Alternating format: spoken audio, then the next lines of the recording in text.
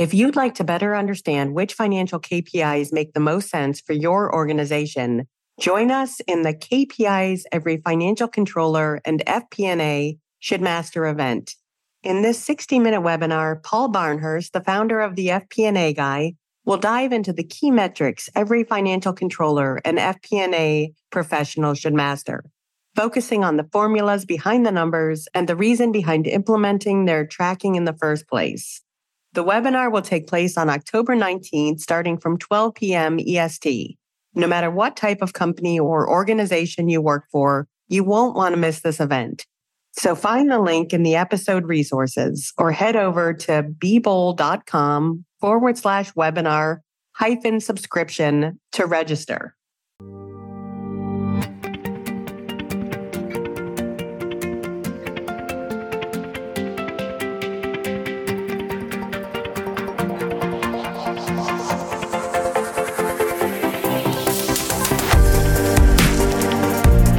Welcome back to CFO Weekly, where we're talking with financial leaders about how to build efficiency in their teams, create time for strategy, and ultimately get results. With your host, Megan Weiss. Let's jump right in. Today, my guest is Melissa Harrington, CFO and VP of Operations for Premier Claims. Melissa is a respected finance and business professional with a seasoned career across multiple industries.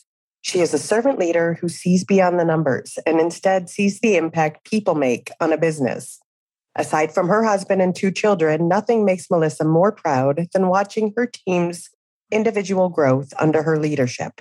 Melissa has been with Premier Claims from almost the beginning and has contributed greatly to the exponential growth they have experienced in recent years. Prior to joining Premier Claims, she has taken on challenging roles in public accounting, a publicly traded company in the technology industry, a nationwide nonprofit company where she still serves on the Human Rights Board, and has also spent time in the hospitality industry, managing the finances of events all over the country. Melissa believes in showing up as the best version of yourself every day. Learning and growing is a necessity in both her personal and professional life. Her belief in pushing yourself to be 1% better has become an unofficial motto of the entire team at Premier Claims. Melissa, thank you so much for joining me on this episode. Thank you for having me. I appreciate the invite. Yeah, today we're going to be discussing your career journey and some of the lessons you've learned along the way. And I'm looking forward to hearing your story and learning from you. So let's go ahead and get started. Sounds great. As always, let's start with you and your career journey to date. How is it that you got to where you are today? Yeah, growing up, I am one of those odd ducks that I always knew accounting and finance was what was meant for me. My parents actually owned a bar growing up. I'm sure they'd be so mad that I said that. But they owned a bar, and it was from like a young age, just absolutely obsessed with counting change in the drawers or whatever it was, math, numbers. Then getting older and getting into just some basic accounting classes, I knew right away. I don't know what that says about me, but accounting and finance, it was just meant for me. So I knew right away that this is what I was going to do. And the one thing that was not the path I was expecting is I was so dead set, as I'm sure a lot of young people are, that I was going to do the public accounting route and become partner. And that's what I was going to do. And so that's where I started out, is in public accounting for a small firm here in Omaha, Nebraska. I learned so much working there, as you do. I was focused in the audit department, and then during tax season, anybody in public accounting is a tax accountant, right? But the audit department, and I actually attribute that was my very first real job. And I attribute the couple of years I spent there still to this day to so much of the learning and growing that I'm continuing to do, because with audit, you went into a new company, new processes, new reports every 2 weeks. And you had no option but just to jump in and figure it out. What are your processes? You got exposed to every accounting software that is out there. Anything from nonprofit to government agencies to for-profit businesses, private, public, all of it. And you just had to jump in and you saw different team environments, different office setups, all of it. And it really fed my constant need to learn something new, to change things up. The cubicle life is just not for me. I don't want to go and clock in and sit at my cubicle and be left alone with my spreadsheets and clock back out. I love talking to new people, exploring new things. So that was my first kind of real introduction into this world. And I loved it. I learned so much. I learned so many things to do, so very many things not to do. And then from there, I got an opportunity. I actually went into the nonprofit space. I worked for a national nonprofit company that serves adults, intellectual and developmental disabilities. And that fed my accounting brain and heart, but then it also just really, I think my heart grew 10 sizes there working with the individuals that they serve. And at that point in my career, I learned how much I wanted to love what I was doing and feel good about what I was doing and the impact that I was having there. So really enjoyed my time at that nonprofit. And I attribute that part of my career journey to learning how to be scrappy with a dollar. I tell everyone, I joke around that like we were a real nonprofit where there was no profit to be found, where, the bathrooms weren't necessarily always functioning. So you really learned how to be scrappy with a dollar, how to make things work, and understood the impact sometimes of even tiny little changes of if we increase people's hourly wages 10 cents, how much that adds up over time, and learned so much there in that aspect. And then also, again, just the fact that I want to love what I do and feel good about what I'm doing at work every day. From there, I got recruited out and worked for a publicly traded company, learned a lot, grew a lot, was challenged, was in more of a traditional staff accountant, senior accountant, that type of a role, and had a wonderful CFO at that company that it was the first time that I saw a CFO. I saw him routinely in and out of the cubicles, walking around the office, very public presence that he had in the office. And he was real. He joked around with us. He knew my kids' names, despite the fact that I was at that point 4 steps on a hierarchy chart away from him, asked about my kids, told us ridiculous stories about his children and his family.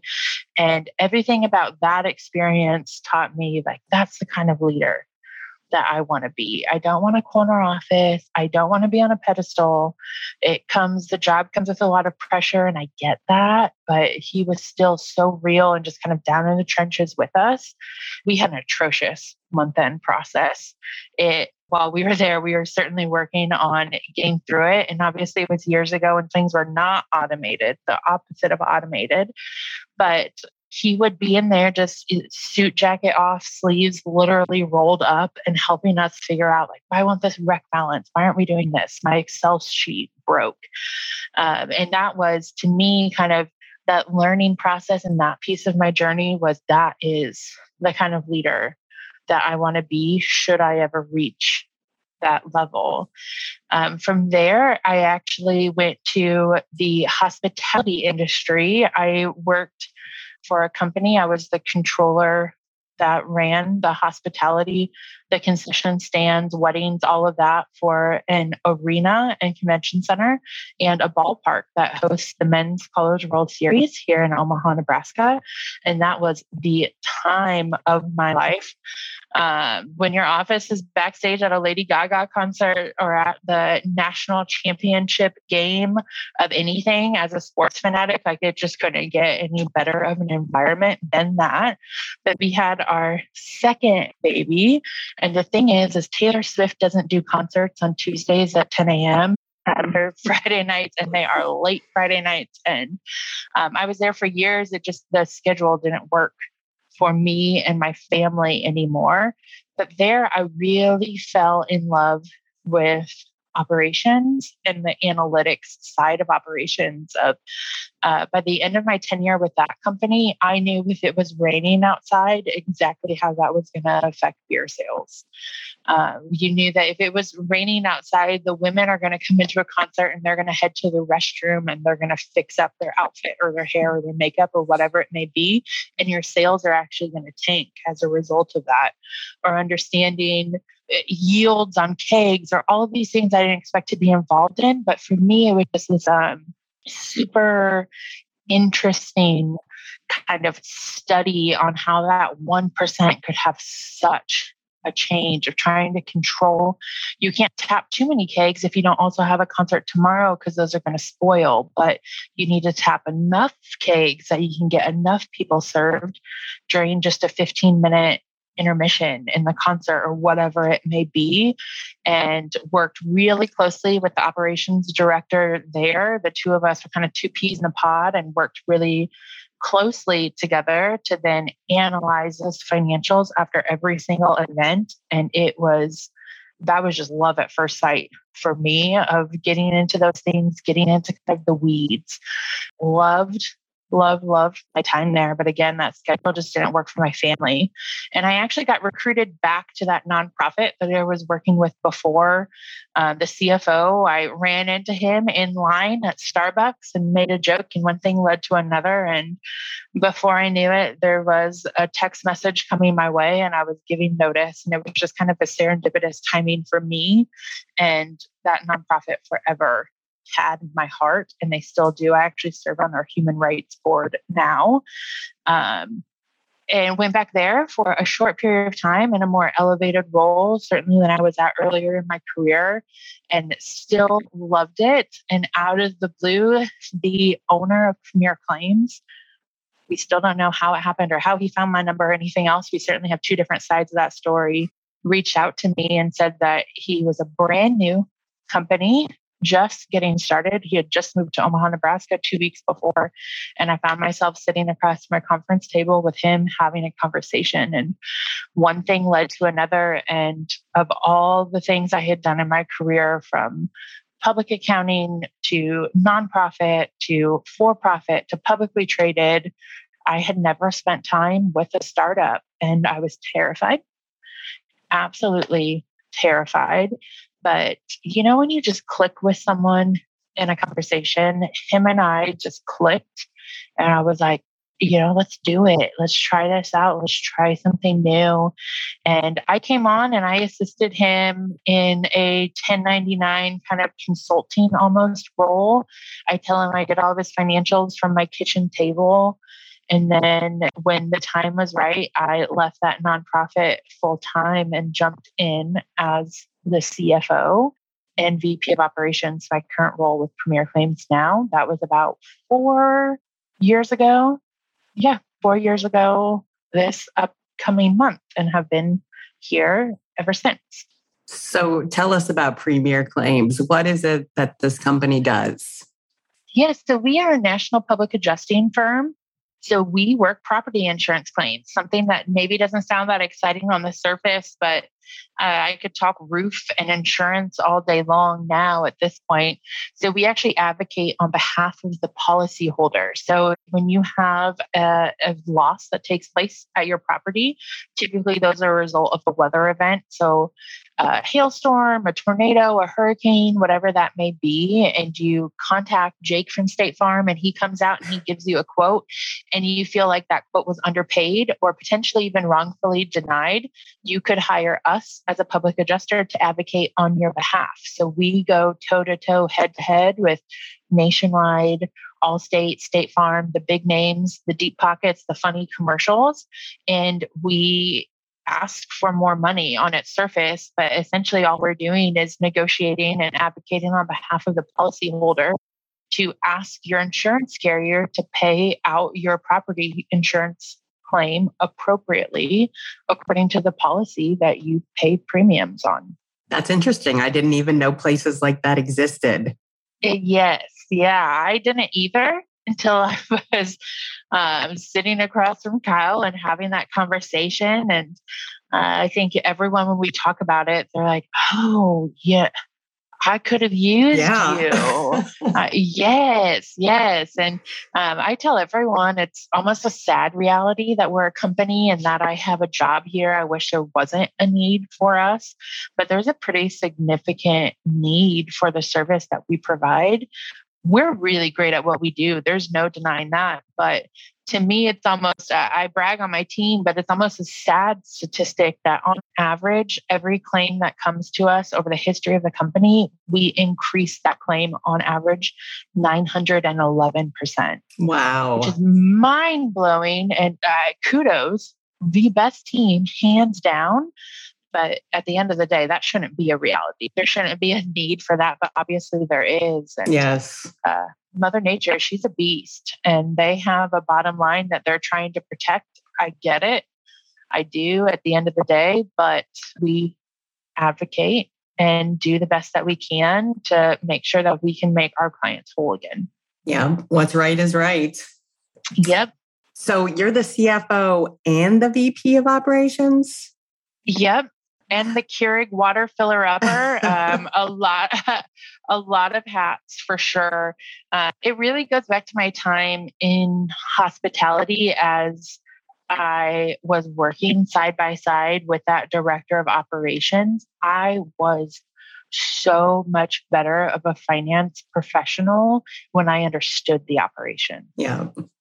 Because the numbers tell a story. And I think accounting and finance, which there's been such a dramatic change in the last decade, but historically, prior to that, we were just these reporters of old news, right? Like I'll add up the numbers and I'll tell you what we did. Sometimes when you have those crazy month-end closes, like I can tell you, hopefully here on June 21st, I can tell you what we did in Q1.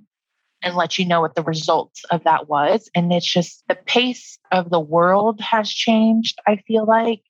And really, instead of these historical reporters with information that is just too little, too late, your finance professionals, accounting and finance, all of it, you're just immersed into these operations. And what better person to be able to say, hey, the data is telling me that there's a trend going on. There's something going on over here in the sales department that we need to dig into. Or what if my adjusting department, since we're public adjusters, what if they could get just 1% more approved? How does that affect things kind of in that future space? So the operations for me with the company that was relatively fresh when I joined them, I was like, this is something that I want to all roll up to me so that we make sure that these numbers tell a story and that we know how to read it while we're still writing the story. So yeah, the operations piece funnels up to me, and then all of the company support as well, HR, legal, IT, those things are all coming right on up to me. So you mentioned that you were terrified to join a startup. What was that transition like? And how do you like it today? What was that transition like? I'm not going to lie, Kyle, if you're listening, you know I respect you. About the Friday of my first week, I texted my husband and I was like, what am I doing? It is the wild, wild west out here. It was such a culture shock at first. But I took that opportunity. I was scared. I'm risk averse just naturally. So that was the opposite of my personality for sure. But there was something about this company, about Kyle, about the owner that I knew if I didn't take that leap, it would forever be the one that got away. I saw the potential in this company. I saw the need in the industry, in the country for what we do. That I don't know, something about it. It was magnetic, and I just had to. I had to take that leap. I had to find out for myself. My husband was so tired of watching me pace the kitchen and talk it out with him for months, it felt like, before I finally said yes. But it was a culture shock for sure at first. I have since then learned to love the pace. I love that there's none of the, I don't know if red tape is the right term at this point, but we could see a need for something, say, hey, I want to hire a position, or hey, I want to move somebody around, and could take immediate impact on it instead of, submit your proposal to your director and then they can go to HR and we can have a conversation and we can discuss it and see what this looks like in 2023's budget proposal. Instead, it was like, you know what, you're right, I love this, and to take immediate action. So the pace of that and the ability to just see needs, whether it's talent or even different systems and software or a change to the process, to be able to just huddle up, have a conversation with all the deciding players and implement, was such a freedom to me. And then it's been really exciting to really know that I put my fingerprint on a company in their history, no matter what the future holds, that I had this once in a lifetime opportunity, because that's really what it felt like to me at the time, to come in and set this company up for its future success. So it was exciting. It was so exciting, and it was too good to walk away from. It was terrifying. There are still days that it's a little bit terrifying. I feel like we're finally out of that true startup space, but there's the occasional, like, could just one day be normal? But I mean, that normal doesn't exist anymore, and we're alone in startups. So yeah, sounds like an exciting place to be. And you mentioned early on in your career liking the change in scenery that was associated with public accounting. It sounds like you get that every day. We get it every day. Every day. And I'll tell you, probably 364 days out of the year, I love it. And then there's that one day that I'm like, just 24 hours. Can you give me 24 hours to get my bearings here? But yeah, I do. It feeds my need for that constant change and growth and something new, and everything looks different. So it was such a good fit for me. As much as I would hope that the company would say I'm a good fit for them, it's just as much filling up my bucket. And I think I saw on your LinkedIn profile that you are a believer in servant leadership. Yes. Is that right? Okay. So first, tell me what that means to you. And secondly, how does that play into the type of leader that you are? Yeah, I believe strongly that my role as a leader in this company is to take the barriers that my employees, my team members are seeing down the road, and remove them before they get there. I work for my team, not the other way around. All of my conversations are, what do you need from me? What do you plan on achieving this week, this month, this year, whatever timeframe we may be talking about? And what do you need from me to get you there? That is what servant leadership is to me. I don't think there's any right or wrong to those different leadership styles, as long as you're a good leader and you're leading with the right intention. But that is what it just naturally suits me. And what I'm most comfortable in is that kind of taking the hierarchy and flipping it upside down. And I see, instead of talking direct reports of, this is how many people are counting on me, this is how many people I need to make sure are taken care of and that they have what they need from me, versus the other way around of, are they meeting my expectations?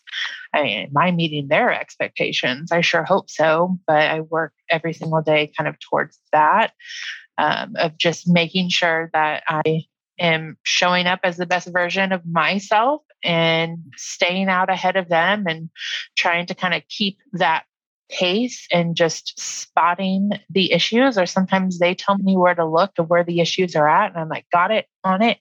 Let me run with it from here and see what I can make happen. Yeah, that's awesome. That sounds like what a true leader should be. I think so, but I know not everyone. there's all those different opinions out there. And that's the nice thing about opinions is everybody gets to think that theirs is right. So you posted on LinkedIn that you love to hear new ideas and philosophies and read about others' successes, and that you love reading about their learning lessons from their failures too. So what failures in your career have shaped your journey? I love that question. I love failure, period. I think it's so important. And there's no teacher quite like failure. Right? Of just learning it yourself. And as long as you take that failure and you just pause and look at it and say, what could I have done differently? And what will I do differently going forward? I think it's so huge and so pivotal. And those are lessons that stay with you, which is why big believer in failure. I also think if you're not failing, you're staying in your comfort zone way too much. If everything is going right 100% of the time, then have you tried anything new? So pretty comfortable with failure around here for sure. As far as my career journey, there's been lots of missteps in there. I'm sure of them. I feel like I fail probably 10 times a day in what I'm saying, or maybe a decision that you make or anything else. I had made a really big failure on a big implementation at a nonprofit where I just botched the ROI calculation and how I was looking at it and just had the total wrong viewpoint on it. I should have asked for help.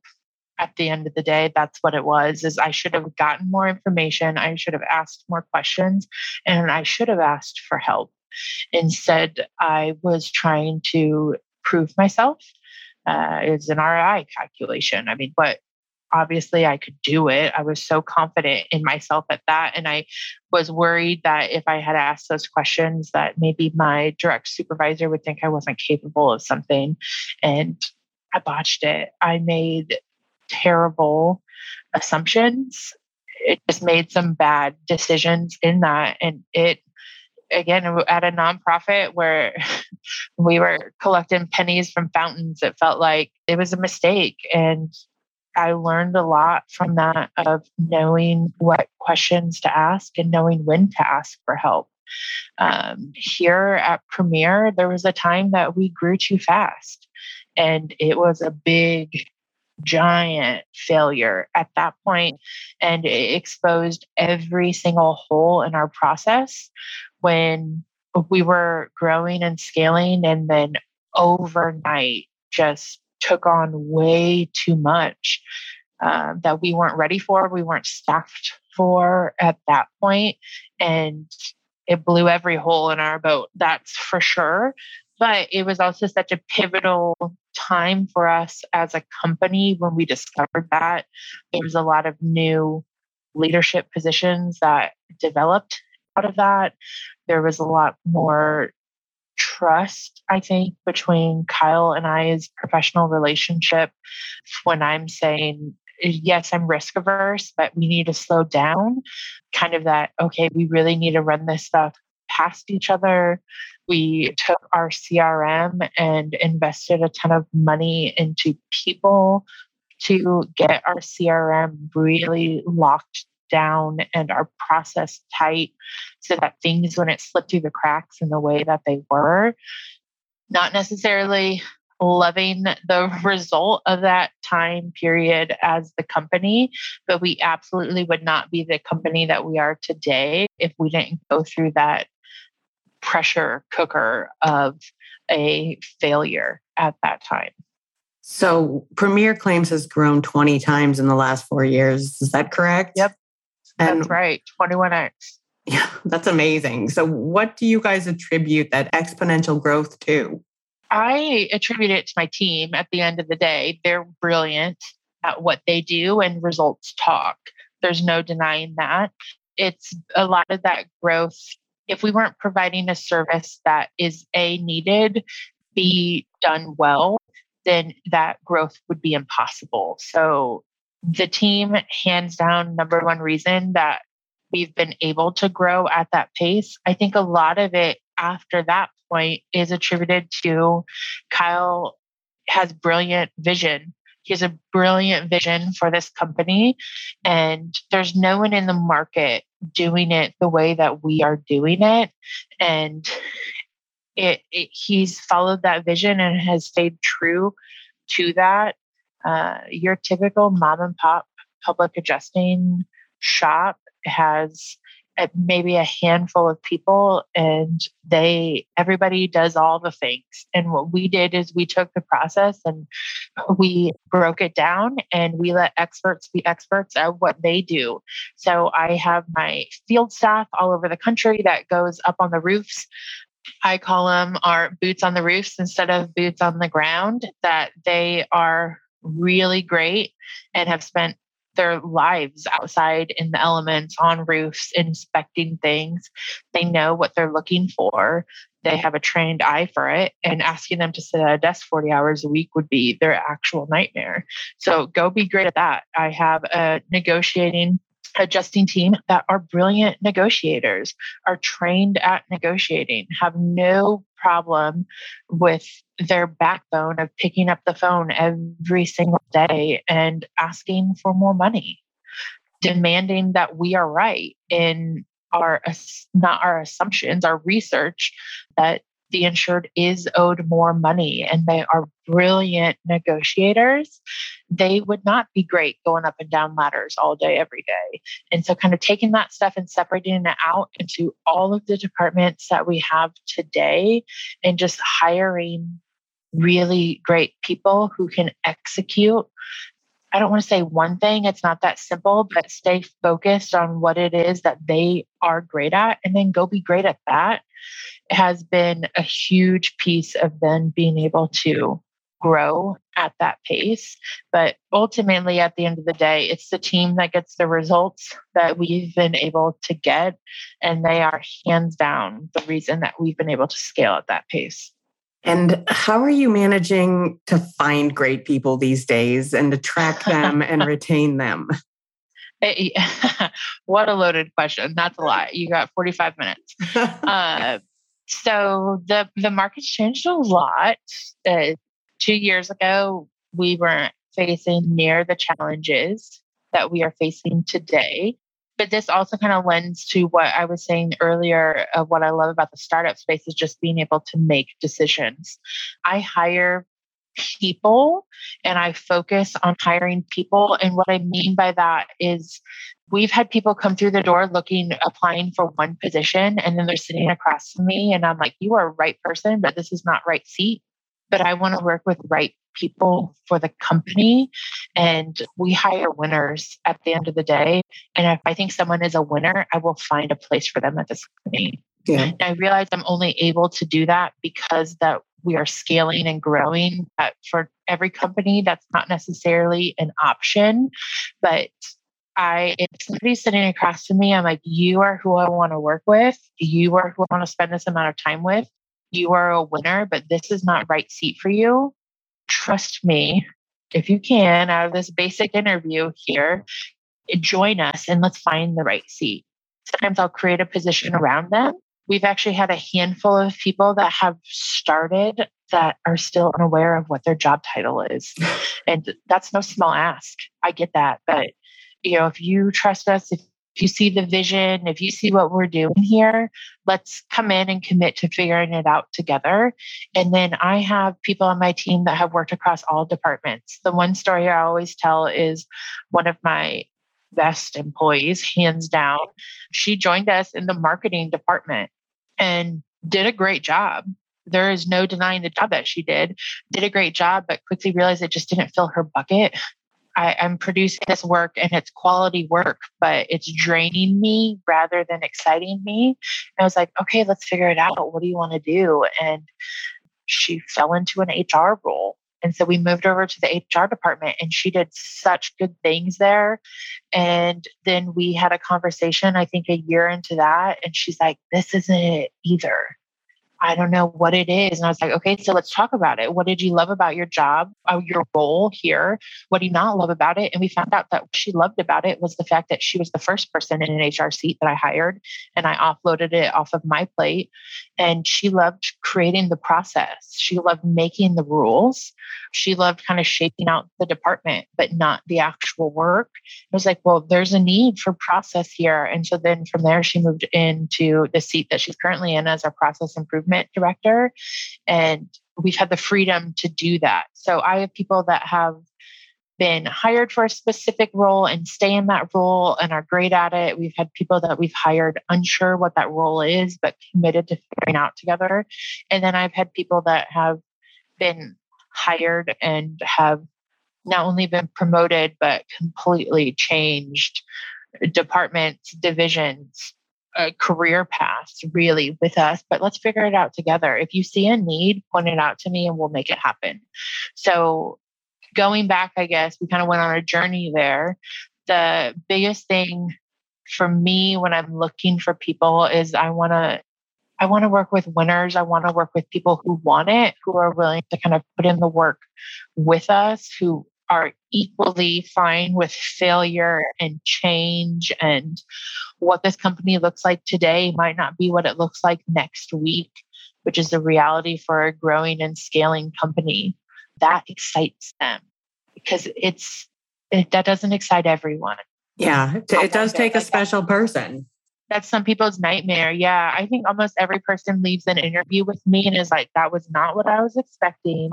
And they call our recruiter. They're like, Melissa is transparent. And I'm like, I'm transparent, probably almost to a fault, but it's a two-way street. They're interviewing me and this company just as much as I may be interviewing them. So here are my cards. Here's the pros of working here. Here are the cons. And you have to decide if that works right for you. Because once somebody's here, like we are all in with them. Like I'm all in, I'm committed to you. So I don't want you to come here and a month later be like, you know what? This wasn't what I wanted. This wasn't what I expected. This wasn't what was, quote, sold to me. That's my nightmare. Now, there's people that come here and are like, okay, I said I wanted this and turns out I don't. That's okay. That's cool. Let's have that conversation and see what's next for you. But for the most part, just kind of having that conversation and keeping it pretty fluid. A lot of things we do here stay pretty fluid, but staying fluid and just having those conversations of let's figure out what your skills are and how we can apply them, and then not stay too rigid in that. I've been turned away for jobs in the past before. Like, I love you, but you're not right for this position. And that's the end of the conversation. And I'm good at what I do. And I bring value to every company that I have worked with without a doubt. And I just saw so much missed opportunity in that. And I got the opportunity to do it differently here, just to kind of figure it out and create it around the person. So as far as hiring, that's kind of the strategy. Now, as far as retention, it's felt like a bit of an uphill battle here lately, but I think that servant leadership plays a big part in it. And then we just stay focused on I love appreciation. They can laugh at my cheesiness that I have around this place all the time, but we have an appreciation station that I love and is my absolute pride and joy. And I feel like I will talk about for the rest of my career of it's just in our break room while you're microwaving your meal, write an appreciation station card for someone else. So it is peer to peer. Hey, I noticed you did that small thing. Thank you. And that thing fills up weekly of nobody gets anything for it, right? There's no incentive around it. We've just kind of built that appreciation into our culture as a company. We have a weekly all hands meeting, a weekly conference call every Monday at 8 a.m. The whole company gets together and we talk about the week. We talk about last week. We celebrate wins, and every single division has a weekly MVP that we nominate. And it is almost always small stuff. To be honest, I was struggling with my headset coming into this conversation with you, and Danilo, one of The people on my IT team spent 20 minutes trying to figure out my Bluetooth situation with my computer and really saved the day for me in my moment of panic. And he's absolutely probably going to be my weekly win next week. That it's not always big stuff. It doesn't always have to be this huge mountain to finally be noticed. That I believe strongly in giving the appreciation, noticing all the small things that just make this place run every single day. I can tell you it's not from my office. Yeah. I do good work here, but what keeps this place going is not happening as a result of me sitting at my desk. It's every single person out there doing what they do best and taking pride in their work and doing it well. So I want them to all be recognized. From the leadership team is great. And so, like I said, we do that, but that peer-to-peer kind of appreciation is so huge to have people do good work and have somebody notice it, because people go the extra mile then all the time. Yeah. Absolutely, I'll do that for you, because the last time I did that for you, you noticed it. It is important. People, they want to feel like they're appreciated and noticed and not invisible or doing meaningless work. Yeah. And, we kind of have a high pressure job as far as what we do in that public adjusting space. It is not a low stress moment for our insureds when they experience a property loss, especially if it's their own residential home. There is nothing more stressful than going through the experience of a tornado or a house fire or whatever it may be. And now I'm living in my mother-in-law's basement while you negotiate with my insurance carrier. Believe it or not, I thought property insurance was going to be pretty dry. And there's a lot of emotions involved. And they come to us frustrated. Yeah, I'm right? sure. Our clients come to us, they've already been let down and they're already frustrated. It's already been too long. There's already been not enough money paid. So it's a pretty intense environment, I guess you could say. So whatever it is that we got to do to kind of cross department, step up for each other. Somebody's having a tough day. Somebody needs something. I hear all the time, like, let me get that for you. I'll take care of that. I know you've had a day, whatever it may be, just showing that appreciation. But then I think further than that, it's built such strong connections within the company. It's built such strong cross-department collaboration as well, that then we see people supporting each other when they a lot of times need that support without ever having to ask, because people don't want to ask for the help, myself included. So you're a mother, you're a wife, and you're a CFO. How do you balance all of that? Well, I always tell everyone, first of all, I don't. I don't have some magic schedule that I run by or anything else. I saw this video years ago and I've never been able to find it again. For as much as I talk about it, I've never been able to relocate it. So maybe somebody will hear this and they'll send it to me. It was on YouTube. I think maybe it was a TED Talk. But they were talking about when you are juggling a bunch of balls, that the thing that's important is to know which ones are glass and which ones are rubber. I'm going to drop balls. I'm going to let things slip through the cracks. I'm going to have to tell people, no, I can't make that commitment, whether that is my husband or my children or my employer. It's knowing which ones are rubber and can bounce and which ones are glass and are going to shatter and there's no going back. And just staying focused on that priority. I tell everyone, and that's probably where you saw it on my LinkedIn, but my employees here, I start saying it and they hear it so much. I think sometimes I get some eye rolls that I'm a wife first, a mom second, and your employee third. And I'm not interested in rearranging that. Now, that's easy to say. It's a totally different thing to do, but I am steadfast on sticking to that and being pretty unapologetic about it.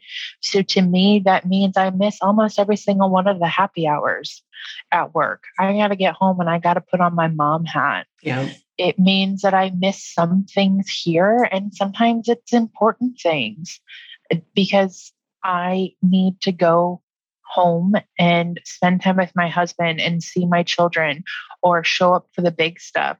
So a very recent example that I use a lot when I'm talking about this is we work property insurance claims, and those claims happen after storms. That's a reality. And Hurricane Ida hit on August 29th of last year. And my sales team is literally driving into the middle of the eye of a hurricane. And it's my daughter's first day of preschool. And sorry, it's my daughter's first day of preschool, but I'm not sorry.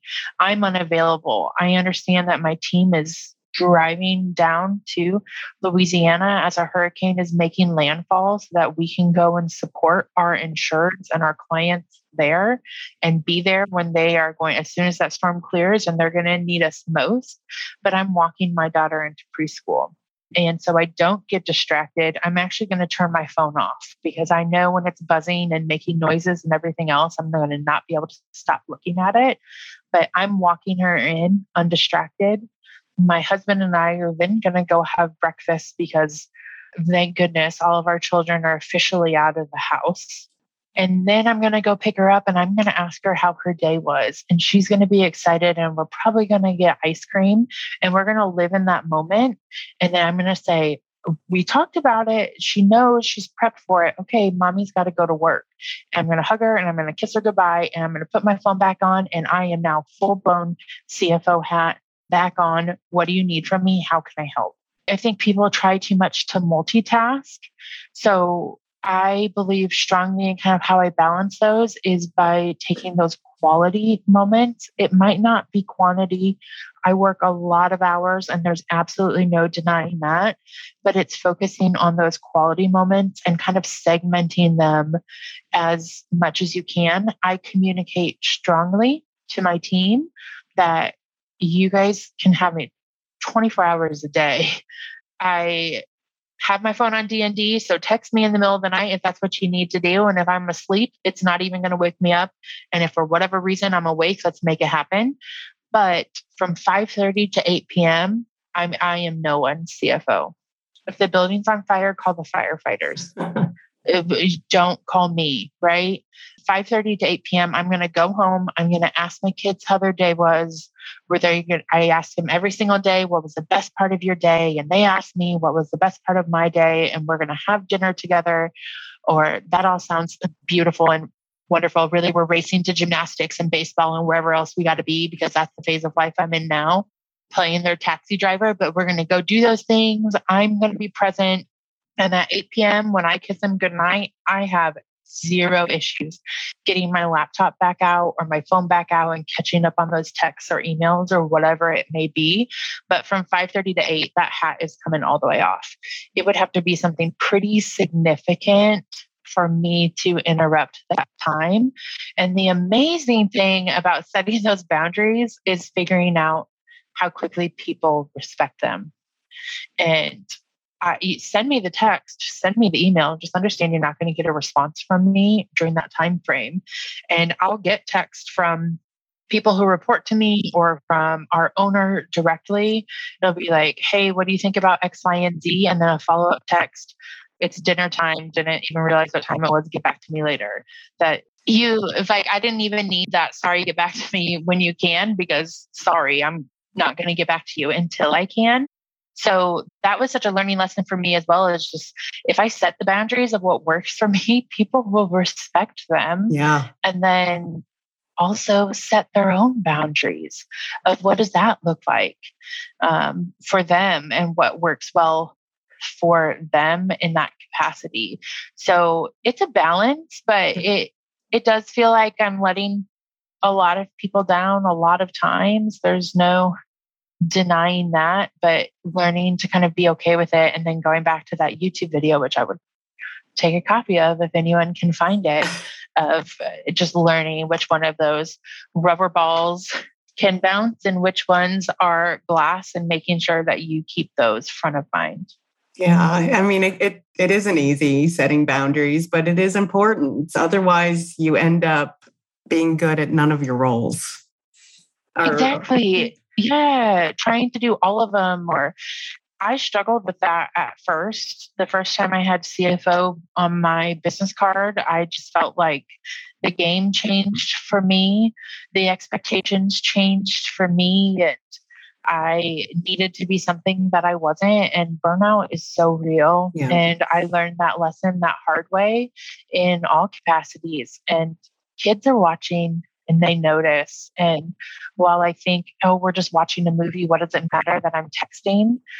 My son had no problem giving me side eye and then just, straight up telling me, oh, we're not watching this movie.